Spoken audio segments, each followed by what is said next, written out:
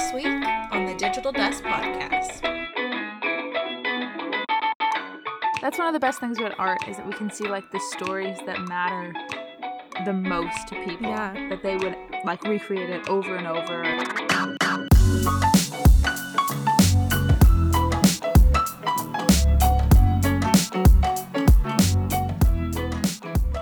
Okay. Well, welcome back everyone to the Digital Dust Podcast. My name is Robin. And I'm Katie.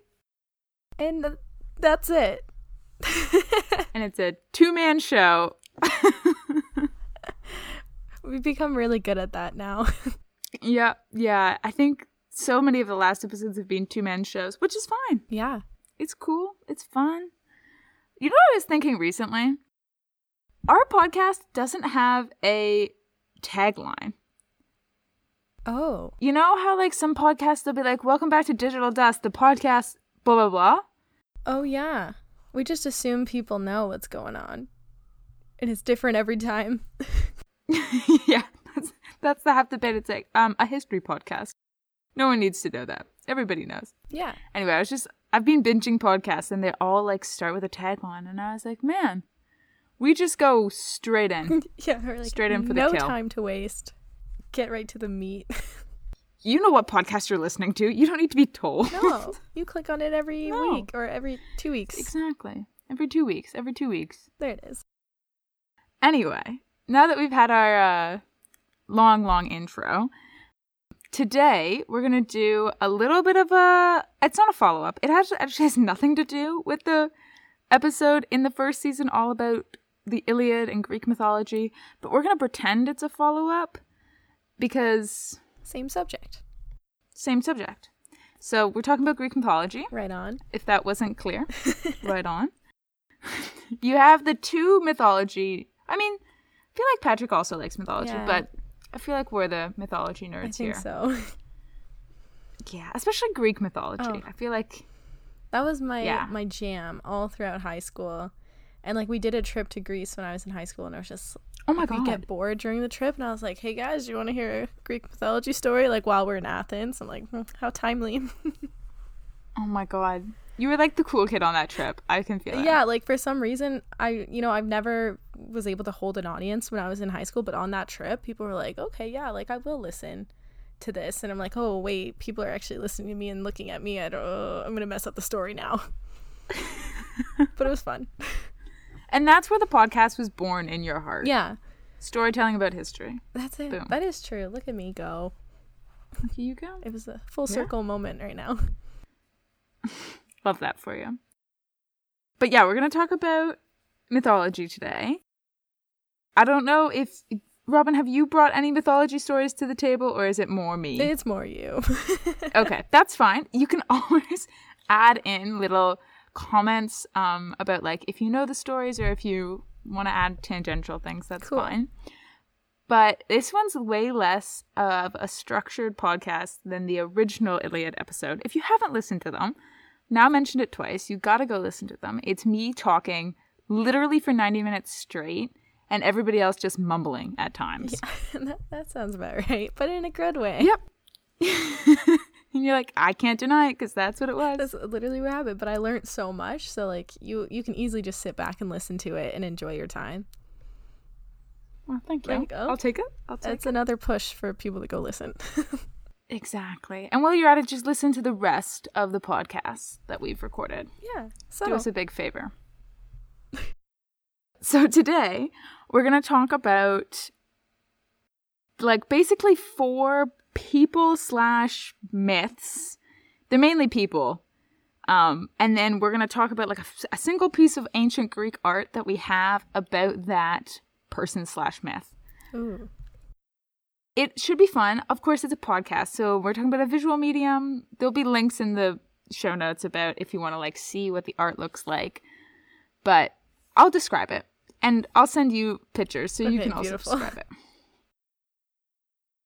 Yeah, we're just going to, like, go through them. We'll talk a little bit about the person, and then we'll talk about the art. And then if we have any, like, fun comments, anything like that, we'll go there next. Okay, so the first one that we're talking about is a piece of pottery. So 2 of these are going to be pottery and 2 of them are going to be wall paintings for a little variety. It's a piece of pottery of the death of Sarpedon, depending on how you pronounce it, which comes from the Iliad. So I thought we'd start with a little tie to the Iliad story. If you know the story, or if you've read Song of Achilles, or honestly any retelling of it, the Iliad, you'll know that Sarpedon was an ally of the Trojans. He fought alongside them, and he was the son of Zeus, so he was a demigod. And he's killed in battle by Patroclus, who is not that important to the actual Iliad, beyond being like a moment of... Everyone knows his name for some reason or another. Exactly. Yeah. He's obviously very important to the Song of Achilles because he's the narrator, but he's killed by Patroclus in the Trojan War, and he's the son of Zeus, and Zeus is not allowed to save him. So part of the whole story of the Iliad is that the gods interfere a lot, even though they're not really supposed to, and Zeus is very, like, condemning of that, you know? He's like, you can't interfere with what the humans want to do, blah, blah, blah. And then that comes back to bite him because he can't save his son when he really wants to. But every other god is like, well, you gotta practice what you preach and you can't save your son. Boom, boom, boom. So, which is, like, sad. I think that's one of the reasons I love Greek mythology so much is that, like, the gods are so human. Yes. Compared to a lot of other religions where they're seen as, like, the best of... I guess they're not even human, but anyway, like, they're the best of us, and they're without mistakes. Well, these gods are, like, they're vengeful, they have love, they make mistakes, and I love that. Yeah.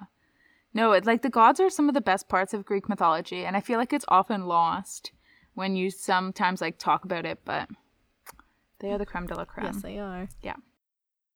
So the crater, which will be linked in the description as I talked about, is it's a piece of pottery. I don't actually know the real size, but it would have been quite large. It would have been like a piece of pottery that was used to hold wine. Ooh. So during a symposium, it would hold like a lot of the wine, and then slaves would carry it and pour out the wine. So that's kind of what a crater is used for. It's just a shape of pottery. That's what the word crater means. Oh, I didn't know that. Yeah. And on it, on at least one side of it, you can see a bunch of figures. So Sarpedon is dead. So he's the body lying across, and he's being carried to the afterlife by the 2 divine brothers, Hypnos and Thanatos, which are sleep and death. Mm-hmm. So sleep and death are carrying him, and they're being guided by Hermes, who's behind. So Hermes functions as that navigator, the mediator between the 2 worlds.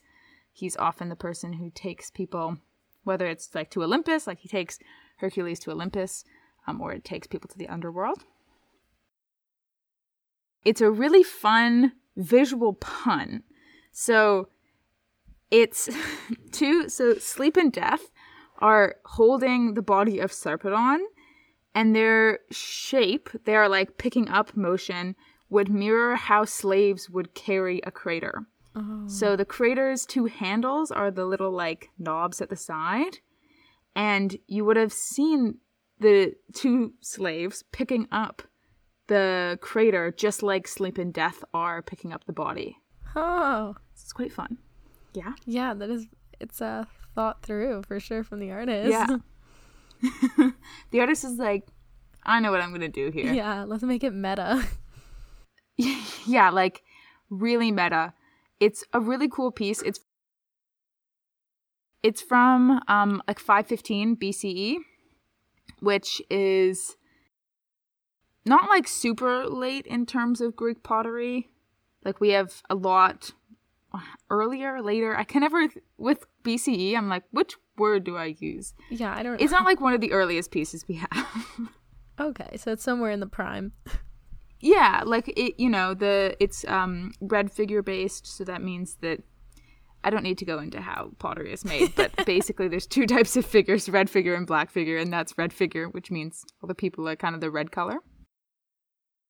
And it's just like a fun piece. I think it's like pretty interesting because it's a really minor part of the Iliad. Like the death of Sarpedon actually doesn't really matter much in the grand scheme of things. But it's that kind of story, as you were saying, about like the gods being quite human and having to make those sacrifices during the war. Wow. Pretty cool. Yeah. Yeah. Definitely. I also just like really like pottery. I know that I've talked in the past that I did Greco-Roman sculpture as my specialty in art. Yeah. I realized we're also the two art historians. I know, It was thought perfect. through. But like pottery is just so cool, and we have so much of it. It tells a much like better story than sculpture does, because you can create more depth, and we have it for longer, and there's more storytelling. It can be almost like a storyboard. Like the other pottery we're going to talk about has storyboard elements to it. Yeah, that's exactly how I see it too, like a storyboard. I'm so glad you said that, because a sculpture totally misses that. It's usually just like a picture, or even it's worse than a picture because it's usually one figure, and you kind of have to piece things together through just knowing about history, while this is like an actual captured piece of a story. Exactly. Yeah. So it's a fun one to start with. Definitely. The second narrative we're going to talk about is Hephaestus. I hope I'm saying his name right. Yeah, I know who you're talking about. He's the god of the forge. So in Roman mythology, he's Vulcan. If you're like a Roman stan and you don't know any of the Greek names. So just like a little bit of background about Hephaestus is we have two narratives about who he is. So Homer, who wrote the Iliad and the Odyssey, tells us that he's the son of Zeus and Hera. So like that, they're the married couple, the god of gods, them. Yeah. But other narratives tell us that he's just the son of Hera. So it depends on which one you're listening to about who he actually belongs to. But it makes more sense to me that he's just the son of Hera because he's treated really badly. Yeah. And I feel like Zeus wouldn't allow that. He's like the ultimate sad boy. That's how I know him. Yeah. And that's right. So, like, he's the god of the forge. So he makes all of the stuff for, like, the gods. But they hate him. Yeah. They keep kicking him out of Olympus. They treat him like trash every day. Yeah. Every day. This man takes so much. Like the poor man. And he's a fully fledged god. It's the craziest thing. Yeah. This man's a real god and they treat him like crap. And they need him all the time. They need everything he creates, and they still treat him like trash. They even, like, didn't they give him a wife? And she's even like, oh my god, this is the worst time of my life. Wasn't it, it was literally Aphrodite. It's Aphrodite. Yeah, it was literally Aphrodite. He's married to Aphrodite, which people will not know because they'll always know her and Mars. Yep. Right? But no, she is straight up married to this man. Yep. This poor man, like, I just feel so bad talking about him. So he's characterized in a bunch of ways. The first is he has a dislocated hip. So he has a limp. Yeah. Which the idea of like physical beauty and morality, that kind of equity, whatever, in Greek thought was like if you were physically beautiful, you were like morally beautiful. So immediate red flag for him. He also is like characterized as being a coward, being quite like timid, not like that, not like a god, I guess. Yeah. And poor guy, if you're always being treated like trash, why are you trying to make friends anymore? You're just like, everyone hates me, forget this. Yeah. He's constantly kicked out of Olympus, and then he's constantly brought back. Because I'll be like, oh man, somebody needs to make me a new throne. Yeah. He's like, I actually needed a new sword, so if you don't mind. Yeah. If you could just come back for a second, that would be good. Get out of here. He's not pretty enough. So he's not pretty enough, which is just mean, you know? He's not one of the better known Greek gods, for sure. Like, I think if you didn't really know Greek gods, you wouldn't know him. And I think, so there are like, people always talk about a pantheon of 12 Olympian gods, but there are actually more than 12 Olympian gods. So sometimes he's included and sometimes he's not. Poor man. Yeah. Never making it. Never making it. So, now that you have a little introduction to Hephaestus, this is a wall painting. So, we did a piece of pottery. Now we're going to do a wall painting of Hephaestus forging the new armor for Achilles. So this is another Iliad tie-in, just because, gotta do it. Keep it on track. Keep it on track. So, if you've read the Iliad or you know the story, you'll know that Patroclus, who we talked about with the death of Sarpedon, gets killed. I guess that's a spoiler, but it's the world's oldest story. It's not, but close to it. So I'm sorry that I just spoiled it for you. Yeah. What is it, over hundreds of years here that we're like, oh, by the way. Yeah, it's like, oh, whoops, was that? Did you not know? Honestly. So Patroclus dies. He's wearing Achilles' armor for a bunch of reasons. If you want to know the reasons, listen to the episodes 5 and 6 of the podcast. But he's wearing Achilles' armor, and his armor gets taken. His body almost gets taken too, but it actually gets saved by my king Menelaus. But the armor gets taken. So Achilles needs new armor if he's going to fight. And he's going to fight because he's full of rage.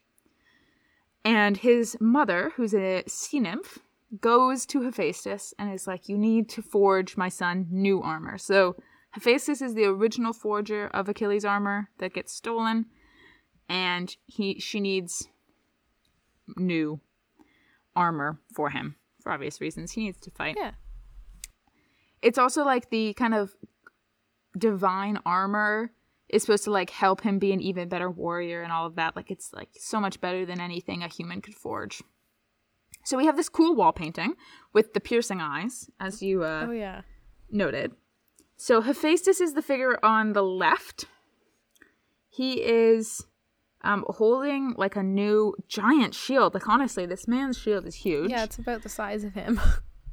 Yeah, I can't imagine that you could fight very well in battle with that, but No. But it's maybe. definitely pretty. Oh wait, it has her reflection in it. That's what it is. I thought it was carved. Never mind. That would have been cool. That would have been really cool.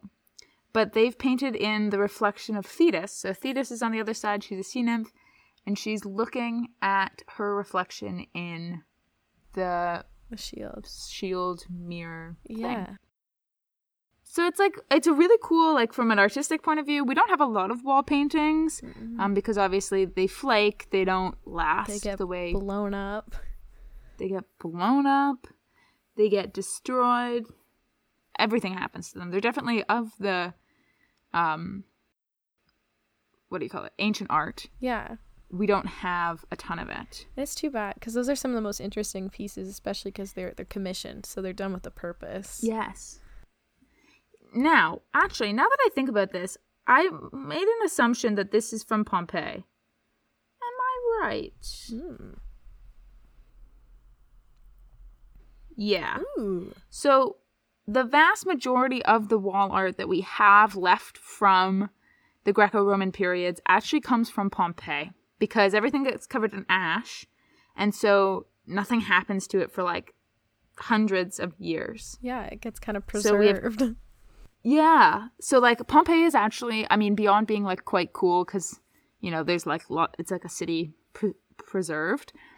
It actually is all we know about Roman wall art comes from Pompeii. Literally all of it. No pressure, Pompeii. Way to represent. They're this small sampling. That's all we have. And that's all there was. That's it. That's incredible. So obviously, yeah, no, it's I'd love to go to Pompeii. I've never been, but it's something else. Yeah, it's really hot, but it's worth it. Oh my god, I can't remember. I tried to pick up a pebble, because I love actually collecting rocks from wherever I go, and not thinking. I was like, oh, this is a historical site, so cool. I'm just gonna take a rock, and the tour guide was so pissed. She was like, "Do not touch that. That's an artifact." It was just some pebble on the ground, but oh my god, I thought I was gonna get thrown out. But yeah, don't touch rocks when you're there. God. Don't do it. Wow, that was a good PSA because I'm sure lots of people do. Oh yeah. oh my god, it's a piece of history. That was my whole thought Yeah. process. But then, yeah, you're probably not supposed to steal it. Mm-hmm. It's like all those people who have the Berlin Wall, but I guess they were allowed to take that. Yeah, Yeah. that's actually really cool. But yes, so this is still there, I'm assuming. Yes, so that it's likely still there. It's a Roman piece of art. So the Romans also would have told the story of the Trojan War, and they would have imagined themselves. Oh, okay, sorry. We can't. The minds of the ancients are unknowable. Yes. Do you know that hat that says "Women want me"? The minds of fish are unknowable. No, that's hilarious though. Every time I use the word unknowable, all I think of is that hat. It's iconic. I want the hat, but that's an aside that we don't need to go into. The minds of ancients are unknowable, but we can presume that they would have seen themselves in the Greeks, because the kind of division that we have of Greek and Roman is much more a division that we've made. Yes. Like They're so culturally similar, but we still like go, here's the line. Yeah. Yeah, because they like worship the same pantheon of gods. Yeah. They just called them different words, but they spoke a different language, so of course they call them different words. Yeah. Anyway, so it comes from Rome, but it's a really cool piece. It tells us a lot. This is also a really cool piece because, like, this moment, I think it is in the Iliad. So one of the fun things about the Iliad is that it actually jumps back and forth. It's not like a story told from one perspective. It like goes to Olympus and it goes back and it goes between the Trojans and the Greeks. And I do believe you see, if I'm wrong, I'm sorry, I do believe you see Thetis go to Hephaestus and like have this conversation. So it is like a not an interpretation, but like an actual Scene. This happened. Yeah, scene. An interesting scene to have chosen to paint on a wall, of course.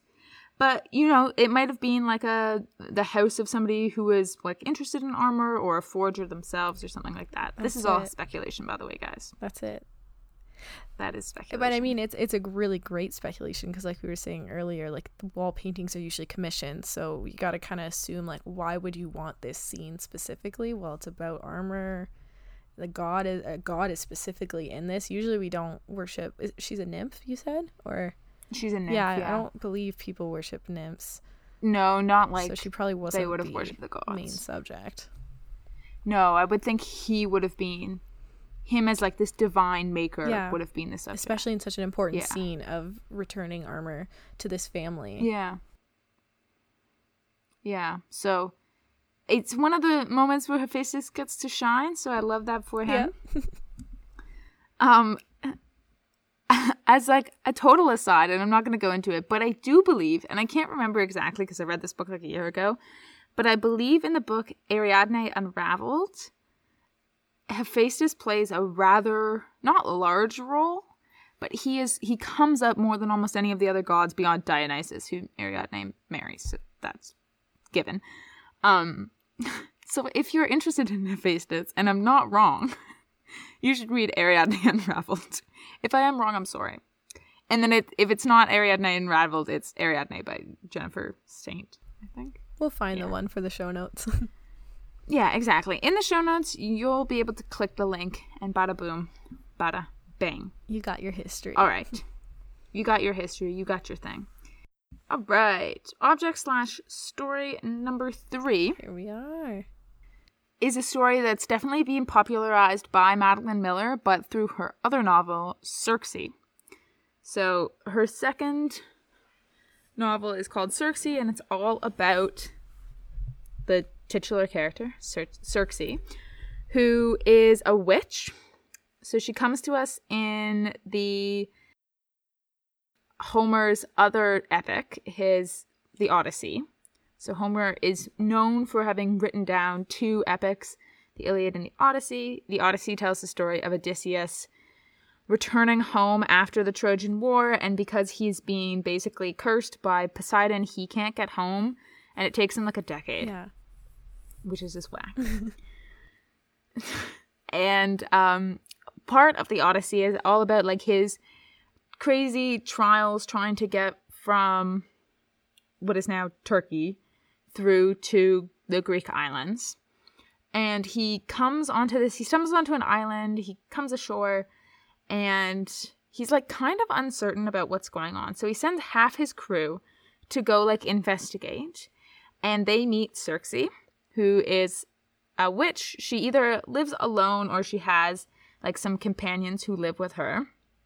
And she welcomes them in, and she like gives them this drink, and it turns them all into animals. Oh. So they're all, half of his crew is now animals. In the story, one of his like crew members manages to escape before it happens to him and goes back to Odysseus and tells him what happened. So Odysseus, who's like well known for his cunning strategy, he's like Athena adores this man. Mm-hmm. I can't remember the word for it, but Athena's like all over this man. She can't get enough of him. Loves it. Eats it up. Eats it up. He comes up with an antidote, and then he takes it and he gives it to the rest of his crew members. He just like smiths that up in the boat. Like, yeah, he just makes it boom, boom, boom, boom. I found I'm this a wizard dust now. in the corner. Like, okay. Yeah. Gives it to the other people. They turn back to humans. Circe is so impressed by his like cunningness. It was a test. Like yeah. And he and his crew stick around for a while. Yeah. And then let's hang out. they Let's just go trust on their merry her. way eventually. Okay. And then they chill, and then you said they leave again? Yeah. Oh. Yeah. Yeah. And they just like they chill for a while, kind of live on the island, and then eventually he's like, well, I do have to get home. Poor Penelope, his wife, is like fighting off suitors. He's just sitting. He's just chilling, doing his having a thing. margarita on the Yeah. beach. He's like, yeah, Yeah. I do have a wife. Oh, yeah. I like it here. Oh, my goodness. Yeah, so it's an interesting story Yeah. for like a million reasons. As also, Circe is the reason that Odysseus is able to surpass sirens. So maybe like one of the most famous stories of Odysseus is that he ties himself to the mast of his ship so he can hear the siren song, but he doesn't actually Jump over. get like lured in. Yeah. And it's Circe who tells him what sirens are and like how they work so he can protect himself against that. Okay, So, so she really coming in strong. Yeah, he did have to hang out for a bit then. Yeah. Yeah. Huh. So in this this is a kylix. I can pronounce this word. Ooh. Which is just a drinking cup. Okay. So it would have been kind of like a really flat bowl that you would have like sipped out of. Oh. So they're quite large. They're not like a cup as you would imagine a cup, but they're kind of like a really shallow bowl. What? And Like, what a funny it- story to choose to put on there. yeah, what a weird story. So on it, if you like zoom in, you can see that it's a bunch of human bodies with different animal heads. So it's the crew as they've been changed into animals, and they're being served by Circe. So that's the funny part. You zoom in and you're like, that is a man's body. Yeah. That looks like a man's body through and through and through. I mean, it is. But it is Circe. You can see all the little labels along the lines that tell us who each of the characters are, and she has been identified. So that's probably because the potters who made this, like, didn't know too much about a female nude and didn't, like, necessarily want to put a female nude on it. So she is nude. Because she's a witch, she's supposed to be kind of like a... Yeah. It's like how they show Amazons in pants. It's that vibe, but she's nude. Yeah, she seems more like a block. Like, they didn't really know how to approach her, so they're just like, okay, bleh. Here's a black blob. Oh, that works. Exactly. That's our witch. That's my witch. It's a pretty fun, like, image. Yeah. When we talked about storyboarding, when we talked about the crater, this one has even better storyboarding. There's not good images of the other side of it, but it basically shows both the instance of these people being fed the, like, drink. Yeah. and the one crew member escaping and talking to Odysseus, and Odysseus making the antidote. Oh my goodness. Okay, I was gonna say, is he the beefy boy in the back, like with the big arms, like on the left side, right behind the? You see how big he is? I think maybe. Oh my god. Yeah. What is up with that? That is whack. So, by the way, we talked about red figure pottery. This is black figure pottery, so you can tell it's inverted. Oh my goodness. My beefy boy, yeah. Jeez. He's ready to come in here and be like, I have the elixir. And he has a sword. Yeah, he has a sword. Yeah. Holy cow. I find it so funny. Like, imagine receiving this glass. Like, here's your glass for tonight. And, like, you're like, wait a minute. What's actually in here? What are you trying to tell me? Is this a sign? Yeah. Should I be worried? Should I have a chase with this? It's a really fun story, but yeah, it's definitely like a yeah. Or I also kind of see it like a party questionable. glass. Like, if you know the whole story, you're like, oh well, this story kind of ends with them like hanging out on the island and just relaxing. So it's kind of like and just chilling. Yeah, having a nice time on the island, because the Odyssey is just full of Odysseus, like him and his crew just being pummeled, like just every time. It's like no. This guy's bad luck. So it's like a nice. He does, yeah, and it's actually it's not a good time to be Odysseus. No. As an aside, Circe is, I believe, the granddaughter of Helios. So Helios is a Titan, so the generation of gods before the Olympians, and the one responsible for bringing the sun up every day. And I think Odysseus also messes with Helios. No, that's Jason, isn't it? I think so, because later on someone else takes care of like the sun and like the moon, right? Yeah, like they kind of like push the like Titans out, don't they? Yeah, they don't like the Titans very much, because the Titans are like the siblings of Saturn. Yes, but not Saturn. Whatever Saturn's name is in Kronos. I should have known that. We don't like him.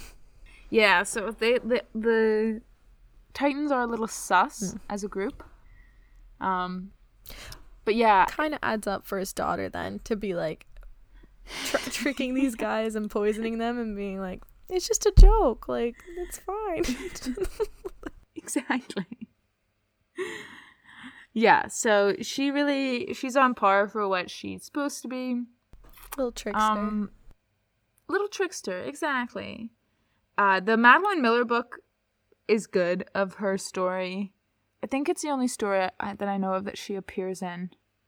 But it starts with like some line that's like, when I was born, the word for what I was didn't exist. And it's like, that's a great line.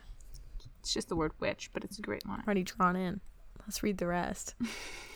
Yeah, let's go. Okay, that brings us to the very last one. Sad story, but I love it. Yes. A super sad story, but super interesting. Oh my goodness. So, this is the story of Persephone, which I think a lot of people will know. I hope so. So I hope so. She's the daughter of Zeus and Demeter, who I do believe are siblings. Yeah. But anyway. Yeah, I think they were weren't they in the stomach together? It's those two? Or no? Honestly, I couldn't tell you. Was it? There's a lot of people in the stomach, I think. Yeah. Were they Which in is kinda Zeus's gross. stomach, But anyway. or was someone else's stomach? Kronos' Okay, stomach. so they were in the stomach together. Yeah. They are siblings. Yeah. Oops. So, whoops. So, Demeter has a daughter with Zeus, and Zeus promises Persephone, the daughter, to Hades, his brother, the god of the underworld. Just his niece. As a wife. No big deal. Just his niece. Niece? Yeah, that one. That one. Don't think if you're ever looking into Greek mythology, don't just think about the family ties. Just ignore the family ties. It's just a nightmare. Yeah, because your mind will blow up if you start trying to track that stuff. Don't worry. No one got hurt in the process of the siblings intermingling. Exactly. So, only case. So the story goes that Persephone is out picking flowers one day, and the earth basically opens up, and Hades comes and abducts her. You'll see some narratives that make it less of an abduction and more of like a willing going. That's up to the eye of the beholder. It's definitely not a usual courtship, that's for sure. Yeah. The art that we're looking at definitely doesn't make it seem consensual. Yeah. And then basically Demeter realizes her daughter has gone missing and like searches for her, goes on strike, She goes on strike. So she is the goddess of the harvest and the goddess of fertility. And she goes on strike, which is how we get winter into the calendar, because the agreement, I think it's like Hermes goes down because he can. Yeah. Hermes like goes and talks to Hades, and then the agreement is basically that she spends 6 months of the year above ground in Olympus and 6 months of the year in the underworld. Yes. So it comes to a kind of nicer conclusion than it might have otherwise. Yeah. And, like, she comes back up. She gets to do her job. It's almost like a work trip, too. Like, because isn't she in charge of spring? Yeah. I think as a result, she's, like, the goddess of spring. And I know that she's always shown with pomegranates because they're the symbol of the underworld. Which is, like, the randomest symbol. But anyway, they are. Because they're so tart. So... yeah, maybe. And they're like red like blood. Oh, there's probably a better link. So we're looking at the tomb of Persephone as it's known. It's another wall painting, and it actually doesn't come from Pompeii. Dun, dun, dun. Ooh. It's a late 4th century BCE painting, and it's the tomb of Philip II, who is the basically unknown, but his son is very well known. He's the father of Alexander the Great. Ah, okay. So it's the family tomb of Alexander the Great, although he himself is not buried there. And we have this kind of very dramatic image of the abduction of Persephone. It admittedly isn't like super well preserved, obviously. The fact that it even exists is pretty impressive, so we can't mark it down for not being super well preserved. Yeah. It is definitely more violent than her being like going willingly. Yes. She's not going willingly in this image. Not at all. And isn't that her mother like crying in the bottom corner? Yeah. Yeah. Demeter's like in the corner. She's kind of being whisked away on the chariot. And then you can see Hades with like a wild amount of hair and beard. Yeah, like an evil Santa. Taking her. Yeah, like an evil Santa. He's got his chariot. He's got a sleigh and some other... Instead of giving gifts, he's taking people. He's taking the gift of spring, killing it for 6 months, and then bringing it back. Interesting that it's in a tomb. Like, did this man imply that he was being ripped down into death, I guess? Kind of. It's a narrative that we see a fair amount for like tombs, especially for tombs of unmarried young women who die before they get married. Obviously Philip II is not that. No. But maybe he felt that way. Yeah. He just felt that way. But it's like definitely a narrative that helps with grieving and like grief, the kind of like relating to Demeter and that experience. Oh, okay. She gets her daughter back, so it's not like total connection, but we see it like not a fair amount, but somewhat in tombs, and a lot of like dedications to Persephone herself. So it is an interesting thing to put in a tomb, but they do it. They do it. It's a really interesting image because we get a wall painting, which we talked about being able to kind of show more and be like more artistic than anything else, and we get foreshortening in this, so the kind of act of not necessarily perspective as we'd see it in the Renaissance, but like somewhat perspective. The wheel isn't just a circle, it's like a circle that's being turned, so you can tell that it's coming towards you. Yeah, and like even though a lot of it is lost over to time, like there's still so much detail. Like you can see her robe, the movement of her being ripped away from her mother. Like you can feel that how quickly this is all happening. Yes, yeah, the kind of speed because of no, it's a cool piece of art. We're so lucky to have some wall paintings left, even if they're kind of deteriorating and all of that. Yeah, this idea of like the immediate action, the kind of like ripping sensation, and really like feel for it. Yeah, I can definitely, then in that sense I can relate to, not relate, but I can see why they would put it in a tomb where it's just like you feel like you're being ripped away from life. It's just all happening so suddenly. Yeah, especially in that period of time where like often deaths were quite sudden. Unexpected, for sure. Yeah. One day you were like relatively fine, and the next you were like on death's door. Yes. It's dang cold. It's a cool image, and it's an interesting story. It's a story I haven't found many modern day retellings of. I know that there are some, but I've never read any.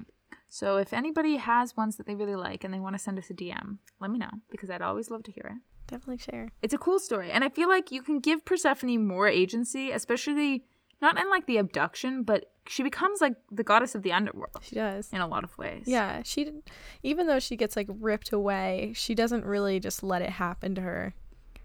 She still takes power in that. And then also the fact that she's able to go home. She's not just like, no, I'm not just your wife. Like, I do what I want to do. So yeah, a cool narrative. A fun one to end on. Different from the Iliad, more of like a just general narrative about Persephone, as opposed to like tied to a piece of literature that we have from the period. But interesting nonetheless. Yeah. That's it for my kind of spiel about art and mythology. Anything you want to add? Any thoughts you've had? No, I love it. I just love how mythology and art kind of blend together so nicely. It's just a beautiful way of doing storytelling. And it also points to the stories that touched people throughout time. Like, I think if I were to read some of the like these classic stories or listen to them, like if I were to think about the story of the cup and like how these men were transformed into animals, I'd just be like, oh, that's nice. And I don't think I would think about it too much or even try to represent it somewhere. But you can see over time how it was important to different people because they were going out of their way to put it on their own cups or put it on the wall. Like it was just very neat to see what touched people over time. Yeah, that's one of the best things about art, is that we can see like the stories that matter the most to people. Yeah. That they would like recreate it over and over, or you know, maybe the things that interest people the most. Yeah. And how they're like making connections with their own lives too. Yeah. And like the way that you would use that cup like daily, and it would just become part of like, you know, your daily life, but you'd be like, oh, that fun little story. Or you'd like see Hephaestus on your wall literally every day. That's crazy. Yeah, and so it could be someone that if it was a blacksmith, it's something that they were venerating, or someone they were looking up to and being like, they're watching over me in my forge right now. Like, this is a good day. Yeah. Yeah. Yeah. And I guess it like talks about how close the gods were to like everyday life. Yeah. Which I think is not something that we have. Like, obviously for some people, God is close all the time. But like the gods were really part of everyday life in a lot of ways. Yeah, I don't think it's as integrated as it was back in the day. Beautiful. Greek mythology is so cool. I love it. Wow. Look at that. This is easily, I know that you've recorded a shorter episode than this, but I certainly have not. Yeah, it's quite satisfying, isn't it? There's nothing like it. Knowing that I still have some of the evening ahead of me. Oof. Yeah, isn't it beautiful? You got the whole... Well, I got the rest of my day. You're getting to your night, though. But yeah. It's almost night, but that's fine. That's fine. That's fine. Yeah. Well, thank you so much for listening. You can always DM us or email us. It's always in the comments. Anything that you want to tell us, if it's about mythology or art or a topic that you want us to talk about, anything like that. Do rate it and review us on Spotify, Apple Podcasts, blah, blah, blah. We love to see it. Yeah. Bring those book recommendations too. We need it. Yes, bring them book recommendations. Have a lovely rest of your day. Yeah. And we will see you on the flippity flop. Peace. Bye.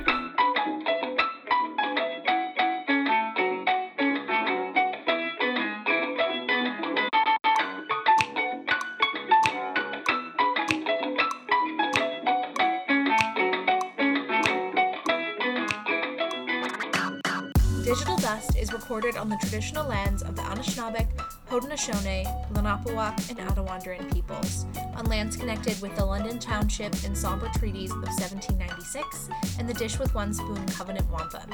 This land continues to be home to First Nations peoples, Métis people, and Inuit people, whom we recognize as the contemporary stewards of the land and waters we are on today. Digital Dust is hosted and produced by Elizabeth Edwards, Katie Gaskin, Patrick Kingan, and Robin Marshall. Sound design by Elizabeth Edwards. Audio transcription by Katie Gaskin. Our theme music is by Matthias Miller.